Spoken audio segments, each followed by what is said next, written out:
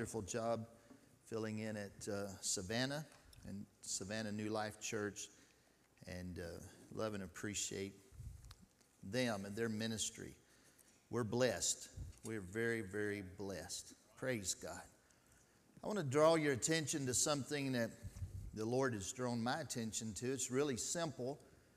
And tonight, the main content of what I'm going to speak to you about is going to come from the Word of God. And so if you just leave your Bibles open, we're going to look at several passages of Scripture. And if you wanted the content of this and want to go back later, it'll be on the app. The notes would be available to you on the app. But the Bible tells us, Jesus is talking to us, and in Luke chapter 19 and verse 13, He called His 10 servants and delivered them 10 pounds and said unto them, Occupy till I come. I want you to read this with me. Look at the words in front of you, and let's read it together.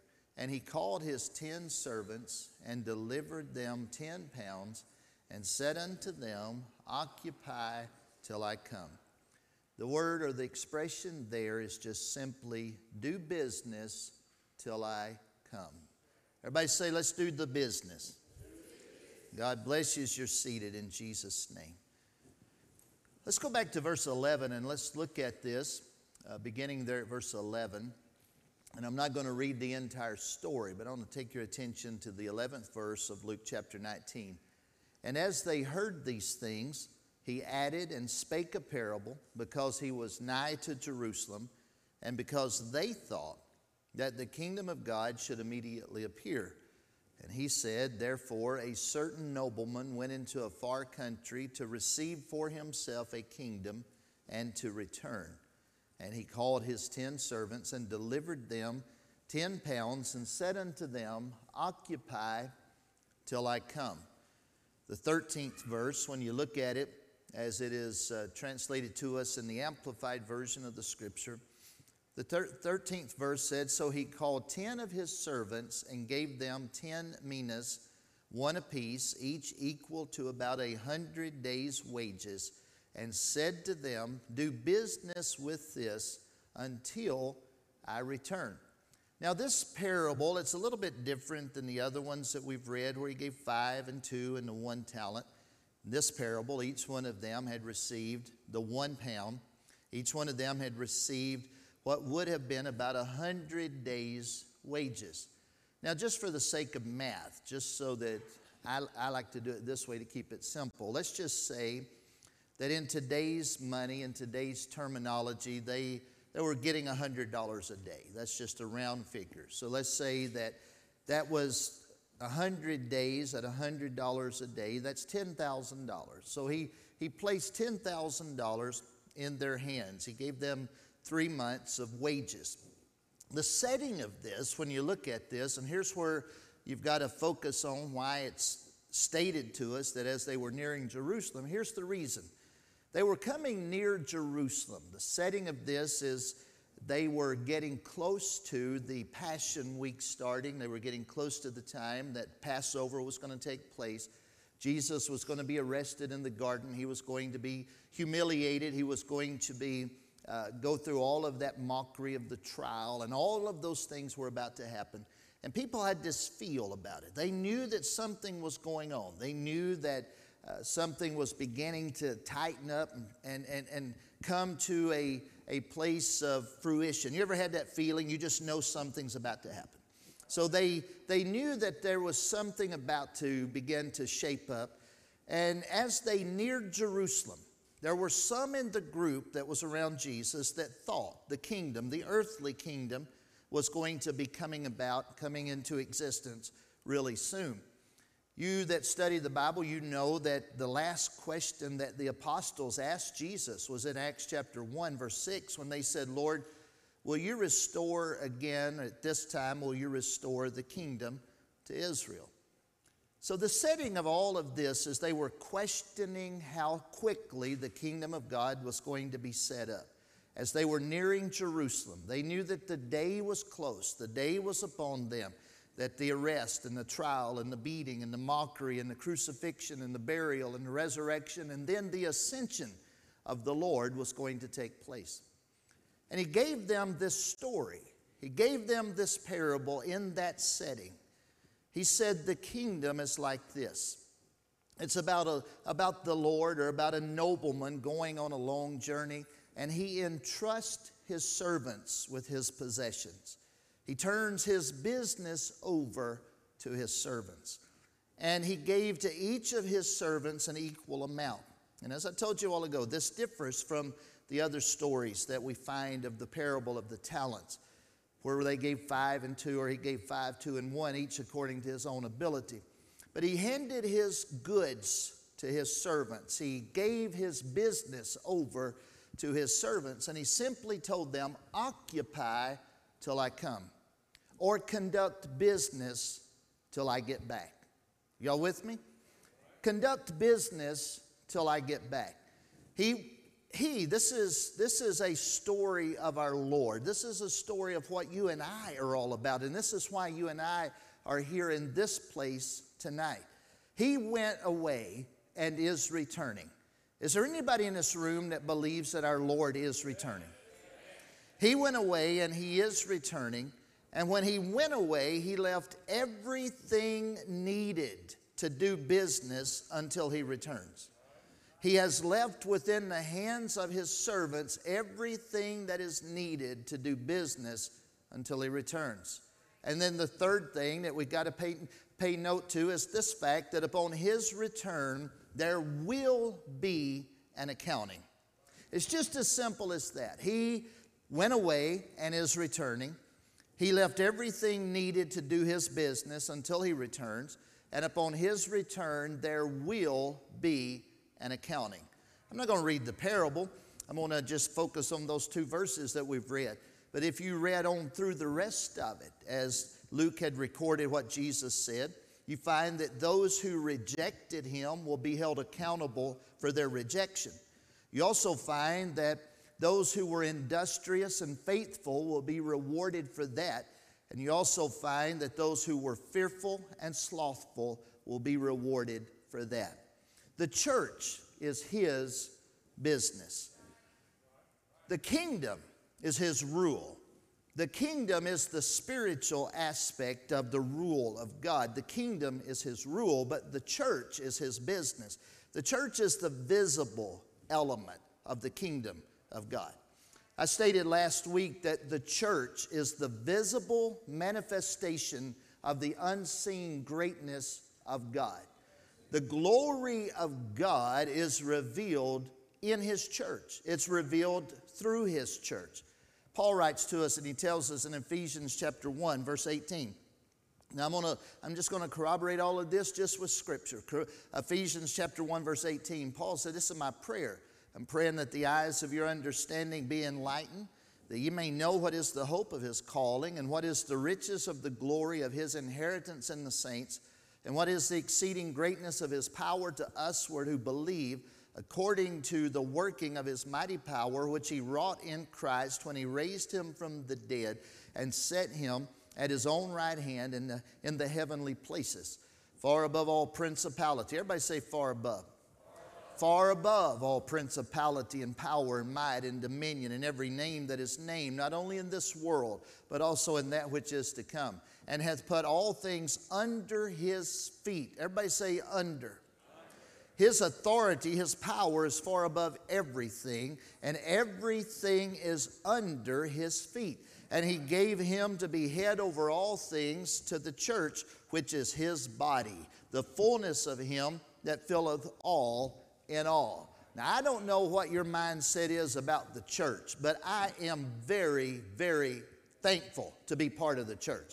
I am very grateful to be placed in the body of Christ, to be in his church. I'm thankful for it. I love the church. I don't talk bad about the church. I defend the church. Am I with anybody tonight? I don't talk bad about the church. I defend the church. When people go wanting to talk bad about the church, I don't involve myself in that conversation unless it is to step up and speak in the defense of the church, because the church is his. And we're part of it. And this is the greatest organization on the face of this earth. Praise God. And those of us that are in the church, those of us that are part of the church, those of us that are in His body. You flip over the next page in Ephesians. I'm not going to read the whole book of Ephesians. It just seems like that. But Ephesians chapter 2, beginning at verse 1, Paul says, and you, poke your neighbor and say, you. And you hath He quickened who were dead in trespasses and sins. The word quickened means that you've been made alive. Anybody remember when you were dead? Anybody remember when you were dead in sin? Anybody here tonight remember when you were in a fog? You didn't know which way was up at one point in your life, but the Lord brought you up out of that state. And you who hath he quickened who were dead in trespasses and sins, wherein in time past you walked according to the course of this world, according to the prince of the power of the air, the spirit that now worketh in the children of disobedience. You, saints of God, may not realize it, but you walked one time under the authority of Satan himself, among whom also we all had our conversation in time past in the lust of our flesh, fulfilling the desires of the flesh and of the mind, and were by nature the children of wrath, even as others. But God, who is rich in mercy. But God, who is rich in mercy, for His great love wherewith He hath loved us, even when we were dead in sins, hath quickened us together with Christ. By grace are ye saved, and hath raised us up together and made us sit together in heavenly places in Christ Jesus, that in the ages to come He might shew the exceeding riches of His grace and His kindness toward us through Christ Jesus. For by grace are you saved through faith, and that not of yourselves. It is the gift of God, not of works, lest any man should boast. For we are His workmanship, created in Christ Jesus unto good works, which God hath before ordained that we should walk in them. What we used to be, we no longer are. What we used to do, we no longer do. The job we used to have, we got relieved from that job, and now we've got a better job. Amen? We got the best job. We were working for Satan. Now we're working for the Lord. We were working for the rulers and the powers of darkness. Now we're working for the kingdom of light. Thank God. Thank God.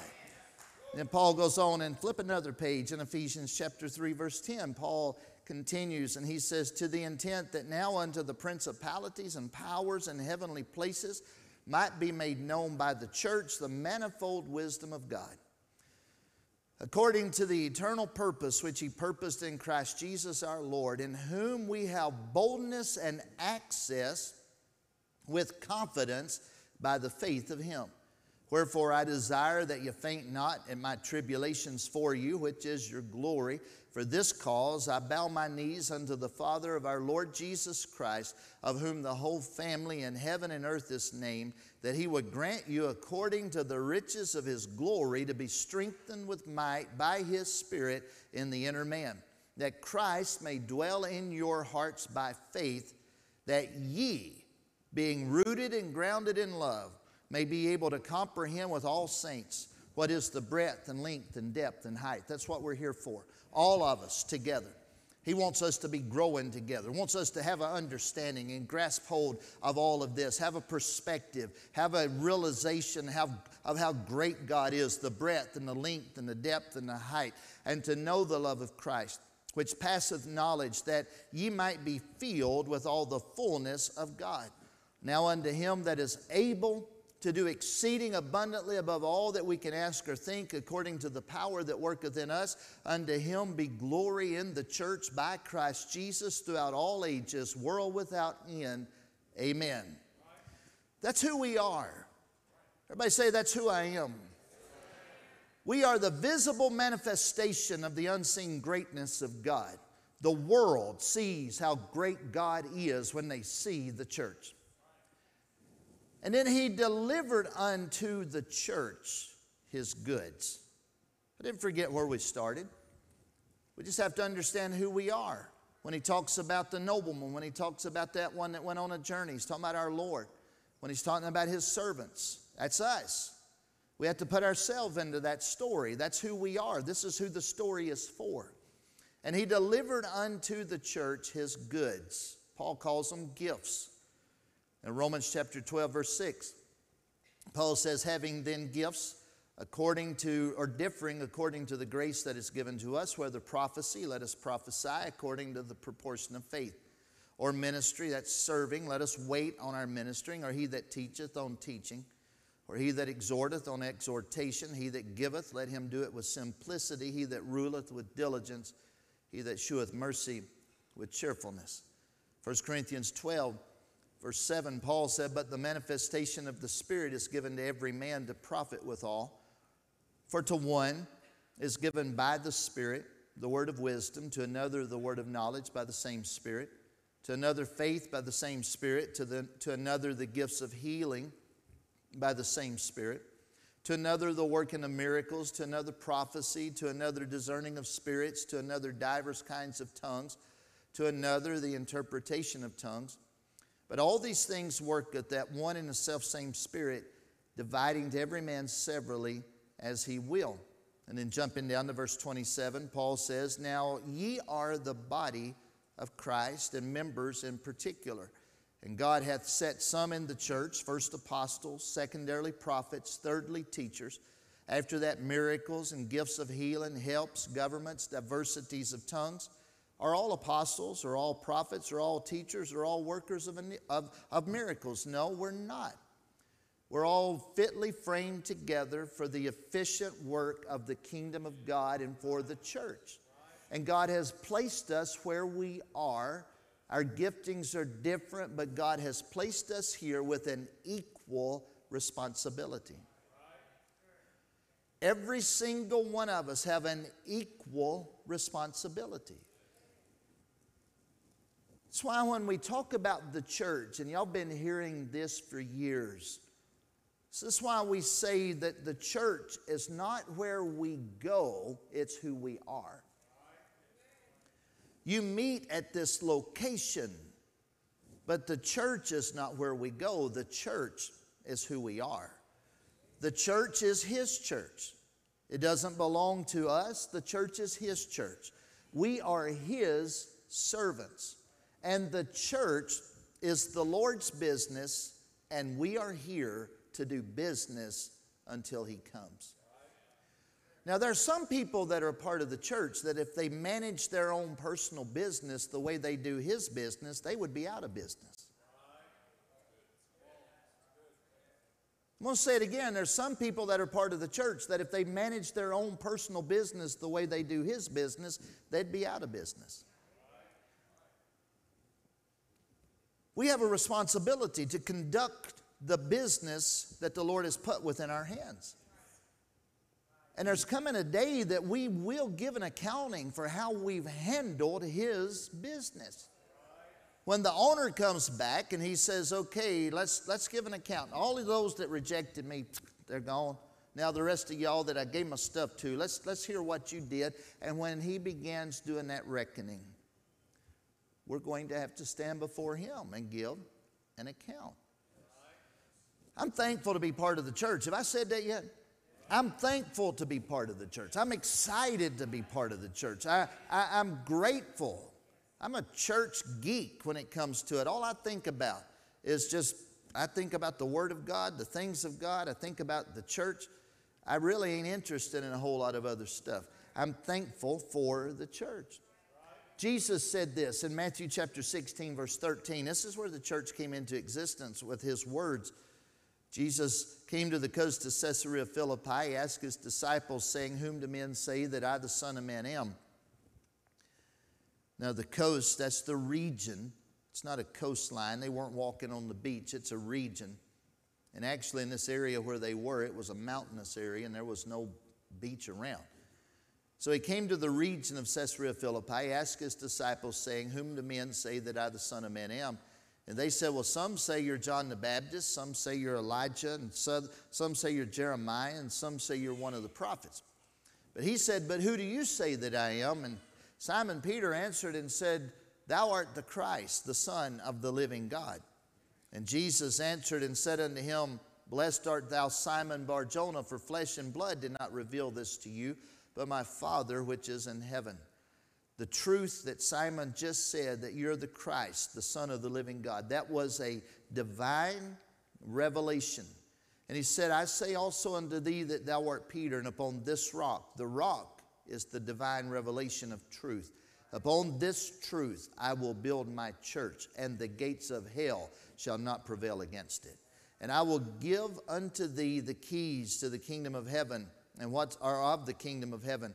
And whatsoever thou shalt bind on earth shall be bound in heaven, and whatsoever thou shalt loose on earth shall be loosed in heaven. He gave this to the church. He gave this authority to the church. The keys to the business, the authority from the owner, and the literal backing of heaven. The church is the physical arm of the spiritual kingdom of God. The church is the physical aspect of the spiritual kingdom of God. So I come tonight, and I'm not going to be long. We understand this is the school night, and so I'm not going to be real long. But I have to ask you this question. Are we doing business well? Are we doing business well? I don't know why, but God was just really stirring me up earlier this week about these things. Because y'all have seen this happen. I've never been a business owner per se, but I did have my own business at one time. And I know that business, to do a successful business, you've got to focus on your business. You've got to focus on it. You've got to build it. You've got to work it. You've got to do it. And especially if you are your own business. And so to ask, are we doing business well? To me, it's a very legitimate question. When it comes to this, are we doing His business well? And by that I mean what He gave to us, what He entrusted to us, what He has placed within our hands, what He's placed within us. We have everything that we need to be successful in the business that He's placed us in. What are we doing with this? There's three elements I want us to look at to tie all this together. Number one is He became one with us. We become one with Him, and we're in business together. Are we taking care of business? Now, if I could sing, I'd grab a guitar and imitate Elvis real quick and do that, taking care of business. But I don't even know the song. He became one with us. Everybody say one with us. How many of you know that God has always been mindful of His people? There's never been one time that He has not been mindful of His people. You see this going all the way back to Exodus chapter 3, verse 7, when He's getting ready to bring His covenant people out of Egypt. And the Lord spoke to Moses at the bush that was burning, and the Lord said, I have surely seen the affliction of my people which are in Egypt, and I have heard their cries by reason of their taskmasters, for I know their sorrows. And then He said, this is what you're going to do. You're going to go bring them out. Isaiah prophesied about this idea of God knowing and being mindful of us. He prophesied about the Lord and used these words in Isaiah 53, verse 3. He is despised and rejected of men, a man of sorrows and acquainted with grief, and we hid, as it were, our faces from Him. He was despised and we esteemed Him not. Surely He had borne our griefs and carried our sorrows. Yet we did esteem Him stricken, smitten of God, and afflicted. In Matthew chapter 8, verse 16, Matthew picked up on what Isaiah had said. When the evening was come, they brought unto Him many that were possessed with devils, and He cast out the spirits with His word, and healed all that were sick, that it might be fulfilled, which was spoken by Isaiah the prophet, or Isaiah the prophet, saying, Himself took our infirmities and bare our sickness. Jesus taught us this. Jesus said in Matthew 6:26, Behold the fowls of the air, for they sow not, neither do they reap, nor gather in the barns, yet your heavenly Father feedeth them. Are you not much better than they? If His eye is on the sparrow, it's on you. He knows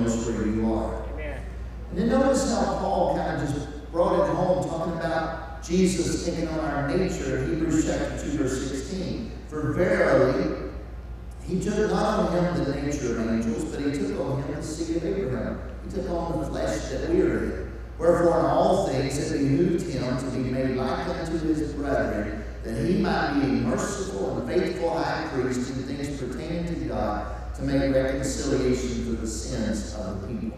For in that he himself hath suffered being tempted, he is able to succor or to work with, help those that are tempted. Hebrews 4:14. Seeing then that we have a great high priest that has passed into the heavens, Jesus the Son of God, let us hold fast our profession, for we have not a high priest which cannot be touched with the feeling of our infirmities, but was in all points tempted like as we are, yet without sin. Let us therefore come boldly into the throne of grace, that we may obtain mercy and find grace to help in time of need. What he's saying, Brother David, I'm saying that we got to get a hold of the fact that he didn't just say, here, I'm going to give you some. He's intimately connected to what you and I go through. He knows where we are. He knows what we battle. He was acquainted with these things. And he's given us everything we need to be able to succeed. David wrote from the cave, and I love this. David wrote from a cave in Psalm 142, verse 3. He said, when my spirit was overwhelmed within me, then thou knewest my path. In the way wherein I walk, have they privately laid a snare for me. I looked on my right hand and beheld that there was no man that would know me. Refuge fell me, no man cared for my soul. I cried unto thee, O Lord, I said, thou art my refuge and my portion in the land of the living. Would you poke your neighbor and say, he's one with us? I know some of y'all asked me to quit asking to poke your neighbor. I'm sorry about that. I'm just going to start saying, would you smack? Does that work? No, some of y'all don't take that too far. I read a meme about preachers who do stuff like that, just poke your neighbor. This meme, I just read it the other day, and it said, poke your neighbor in the eye. I said, did you see that? I ain't gonna do that. He's got to get a hold of this. We're about his business. We're one with him. He became one with us, and secondly, we are one with him. It was his plan, it was his purpose, it was his prayer that we be one with him, with full access to him. In John 17:20, he's praying this. Jesus is praying. And he said, neither pray I for these alone, but for them also which shall believe on me through their word. This is his prayer. That they all may be one, as thou, Father, art in me, and I in thee, that they also may be one in us, that the world may believe that thou hast sent me. And the glory which thou gavest me, I have given them, that they may be one, even as we are one. I in them, and thou in me, that they may be made perfect in one, and that the world may know that thou hast sent me, and hast loved them as thou hast loved me. Going back, let me read those few verses there in Ephesians chapter 2 one more time, because it ties with this thought. And you hath he quickened who were dead in trespasses and sin, wherein in time past you walked according to the course of this world, according to the prince of the power of the air, the spirit that now worketh in the children of disobedience, among whom also we all had our conversation in time past, in the lust of our flesh, fulfilling the desires of the flesh and of the mind, were by nature the children of wrath, even as others. But God, who is rich in mercy, for his great love wherewith he hath loved us, even when we were dead in sins, hath quickened us together with Christ. By grace are ye saved, and hath raised us up together, and made us sit together in heavenly places in Christ Jesus. That in the ages to come he might shew the exceeding riches of his grace in his kindness toward us through Christ Jesus. One with him. But notice what Paul said in 2 Corinthians chapter 5, verse 17. Therefore, if any man be in Christ, he is a new creature. Old things are passed away. Behold, all things are become new. And all things are of God, who hath reconciled us to himself by Jesus Christ, and hath given to us the ministry of reconciliation, to wit, that God was in Christ, reconciling the world unto himself, not imputing their trespasses unto them, and hath committed unto us the word of reconciliation. Now then, we are ambassadors for Christ. As though God did beseech you by us, we pray you in Christ's stead, be ye reconciled to God. For he has made him to be sin for us who knew no sin, that we might be made the righteousness of God in him. He became one with us so that we can become one with him. And then he's handed off the business to us till he returns. The final thing I want you to look at with me is this: taking care of business. I want to be about my Father's business. The principle of occupation, of conquest, of expansion, this principle of growth and moving, this is established in the Old Testament. And then it's handed off to us in the New Testament. In Deuteronomy chapter 7, verse 21, as the children of Israel were getting ready to conquer the land, God said, thou shalt not be affrighted at them, for the Lord thy God is among you, a mighty God and terrible. And the Lord thy God will put out those nations before thee by little and little. Thou mayest not consume them at once, lest the beast of the field increase upon thee. But the Lord thy God shall deliver them unto thee, and shall destroy them with a mighty destruction until they be destroyed. And he shall deliver their kings unto thine hand, and thou shalt destroy their name from under heaven. There shall no more, or no man be able to stand before thee until thou hast destroyed them. Now I know I feel like I'm putting some of y'all to sleep.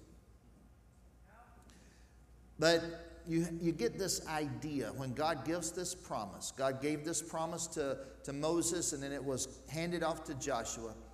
And he said, okay, you're going to just have a continual, ongoing, progressive occupation, conquest, expansion of what you're doing.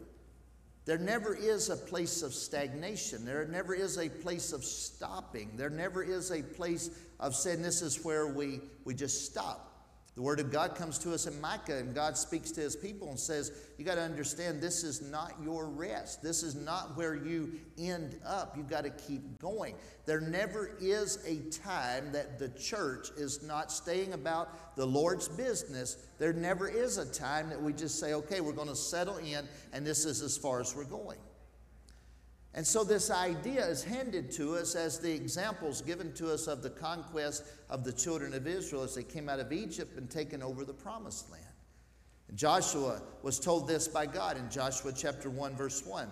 Now after the death of Moses, the servant of the Lord, it came to pass that the Lord spake unto Joshua, the son of Nun, Moses' minister, saying, Moses, my servant, is dead. Now therefore arise, go over this Jordan, thou and all this people, unto the land which I do give to them, even to the children of Israel. God is reiterating what he had told Moses, that Moses recorded there in Deuteronomy chapter 7. Every place that the sole of your foot shall tread upon, that have I given unto you, as I said unto Moses. From the wilderness and this Lebanon, even unto the great river, the river Euphrates, the land of the Hittites, and unto the great sea, toward the going down of the sun shall be your coast. There shall not any man be able to stand before thee all the days of thy life. As I was with Moses, I will be with thee. I will not fail thee, nor forsake thee. Be strong and of good courage, for unto this people shalt thou divide for an inheritance the land which I swear unto their fathers to give them. Only be thou strong and very courageous, that thou mayest observe to do according to all the law which Moses my servant commanded thee. Turn not from it to the right hand or to the left, that thou mayest prosper whithersoever thou goest. This book of the law shall not depart out of thy mouth, but thou shalt meditate therein day and night, that thou mayest observe to do according to all that is written therein. For then shalt thou make thy way prosperous, and then shalt thou have good success. Have not I commanded thee, be strong and of good courage? Be not afraid, neither be thou dismayed, for the Lord thy God is with thee, whithersoever thou goest. Do you believe he's with us? How many of you believe he's with us? How many of you believe it's God's will that you and I, as this part of his body, of his church, how many of you believe that it's his will that we be victorious? How many of you believe it's his will that we be expanding, that we be progressing, that we be moving forward, that we be overtaking territories? How many of you believe that? How many of you believe that we're to be pushing back darkness in our community, spreading the light? Just want to make sure we're on the same page, because that's his business. Jesus stated, and I'm tying this together, Jesus stated in John chapter 4, verse 34, Jesus said unto them, my meat is to do the will of him that sent me and to finish his work. Say not ye, there are yet 4 months, and then cometh harvest. Behold, I say unto you, lift up your eyes and look on the fields, for they are white already to harvest. John 9:4, I must work the works of him that sent me while it is day. The night cometh when no man can work. For as long as I am in the world, I am the light of the world. John 14:11, believe me that I am in the Father, and the Father in me, or else believe me for the very work's sake. Verily, verily, I say unto you, he that believeth on me, the works that I do shall he do also, and greater works than these shall he do, because I go unto my Father. In Mark chapter 16, right before he left, Jesus said this in Mark 16:15. He said unto them, go ye into all the world and preach the gospel to every creature. He that believeth and is baptized shall be saved. He that believeth not shall be damned. And these signs shall follow them that believe. In my name shall they cast out devils. They shall speak with new tongues. They shall take up serpents. And if they drink any deadly thing, it shall not hurt them. They shall lay hands on the sick, and they shall recover. And Acts 1 verse 8 could be inserted in that, when Jesus said that you shall receive power after that the Holy Ghost has come upon you, and you shall be witnesses unto me both in Jerusalem, Judea, Samaria, and unto the uttermost part of the earth. Mark 16:19. So then, after the Lord had spoken unto them, he was received up into heaven and sat on the right hand of God. And they went forth and preached everywhere, the Lord working with them and confirming the word with signs following. I want y'all to read this verse with me. We're almost done. I want you to read this 20th verse with me. Ready? And they went forth and preached everywhere, the Lord working with them and confirming the word with signs following. That's following the day of Pentecost. They went forth, preached everywhere, the Lord working with them, confirming the word with signs following. His very power, his very presence, his very spirit was with them, doing the work. Now, I've heard somebody say before, we just want to have good church. Just want to have good church. And I tried to get my head wrapped around that statement. What do you mean when you say we just want to have good church? Well, I think what they meant was we just want to come together. We just want to have a little praise and worship. And we want everybody to feel good about life and go home happy. Well, that's not having good church. Having good church is seeing regularly new souls being added to the church. Having good church is seeing regularly the signs of following the believers. Having good church is pushing back darkness and spreading the light of God's truth. I believe with everything within me that the apostolic anointing is upon us. I believe with everything within me that we can lay hands on the sick and they shall recover. I believe he still heals, and I still believe he uses our hands to touch people, to transfer the power of the Word of God from him to them, to see the wonderful works of God manifest right here in Lexington, Tennessee. Paul said this, and I'm going to conclude. Got one more passage and one more verse. Paul says, wherefore, Colossians 1:25, whereof I am made a minister according to the dispensation of God which is given to me for you to fulfill the word of God. even the mystery which hath been hid from ages and from generations, but now is made manifest to his saints, to whom God would make known what is the riches of the glory of his mystery among the Gentiles, which is Christ in you, the hope of glory, whom we preach, warning every man and teaching every man in all wisdom, that we may present every man perfect in Christ Jesus. Whereunto I also labor, striving according to his working, which worketh in me mightily. I want us to look at that 29th verse again. I want you to read it with me. Ready? Whereunto I also labor, striving according to his working, which worketh in me mightily. He handed the business off to us. And then he said, I'm going to hand it off to you. And I'm going to go and I'm going to send back the power that you need to be able to conduct the business successfully. And I'm going to be with you. Everything you do, I'm going to be right there with you. By my Spirit that is working in you, I'm going to be working. And you just go forth and you're going to see these signs that are going to follow the church. Moses was the one that wrote the 90th Psalm. It's a prayer. Moses said in verse 12, so teach us to number our days, that we may apply our hearts to wisdom. Moses is saying this, and if y'all have ever heard me preach a funeral, I use this verse of Scripture. Moses said, Lord, our days are brief on this earth. It may be 70 or 80 years. And so we need you to teach us to number our days. The word number there is to count. It's not to count as in how many days we have. If y'all think about it, Friday is Sister Pollock's 89th birthday. And you might wish her a happy birthday on Friday. Tomorrow is Brooklyn's 6th birthday, is that right? And she's wearing a tiara around here tonight, birthday girl, so y'all know. We like to count birthdays. We like to count them. My big 6-0's coming up in a couple of years in June. What is that? 10 months. So I'm going to throw myself a party. My wife has refused to do it. So I'm going to start planning my own surprise 60th birthday party and make sure everybody's here. I'll plan it and then forget it. That's the good thing about getting older.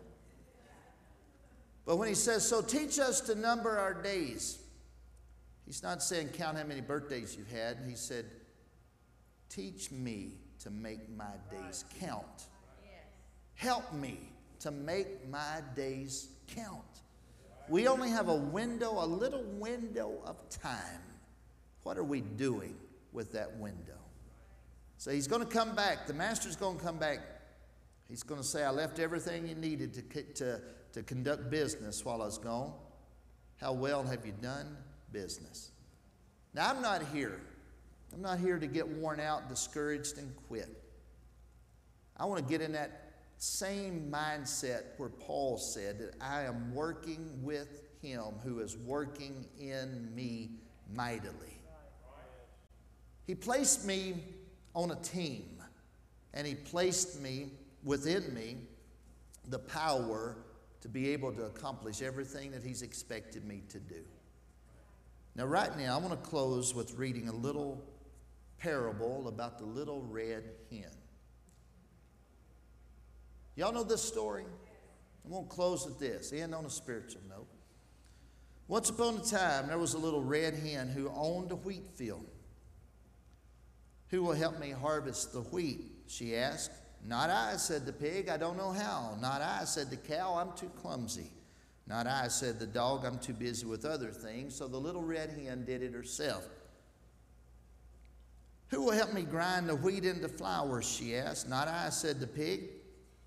That's another vocation in which I'm untrained. Not I, said the cow. You could do it more efficiently. Not I, said the dog. I'd love to, but I'm involved in some matters of greater urgency. Some other time, perhaps. So the little red hen did it herself. Who will help me make some bread? Said the little red hen. Not I, said the pig. Nobody ever taught me how. Not I, said the cow. You're more experienced and could do it in half the time. Not I, said the dog. I made some other plans for the afternoon, but I'll help you the next time. So the little red hen did it herself. That evening when the guests arrived for her big dinner party, well, the little red hen had nothing to serve them except bread. She had been so busy doing work that could have been done by others that she had forgotten to plan a main course, prepare a dessert, or even get out the silverware. The evening was a disaster, and she lived unhappily ever after. When I read that, I'm like, whoa, I could put a whole lot of people in that parable. We're not here to try to get everything done by ourselves, and when we try to get everything done by ourselves, something's always left undone. But when we realize the efficiency of everybody doing their part and everybody realizing that it's all part of His business, and when we line up and say, I want to take care of His business, things are going to be done effectively. They're going to be done efficiently. They're going to be done powerfully. They're going to be done in an incredible way. And the church is going to grow, and God's going to be glorified, and darkness is going to be pushed back. And we're going to see a mighty move of God. Hallelujah. Let's stand to our feet and clap our hands to the Lord right now.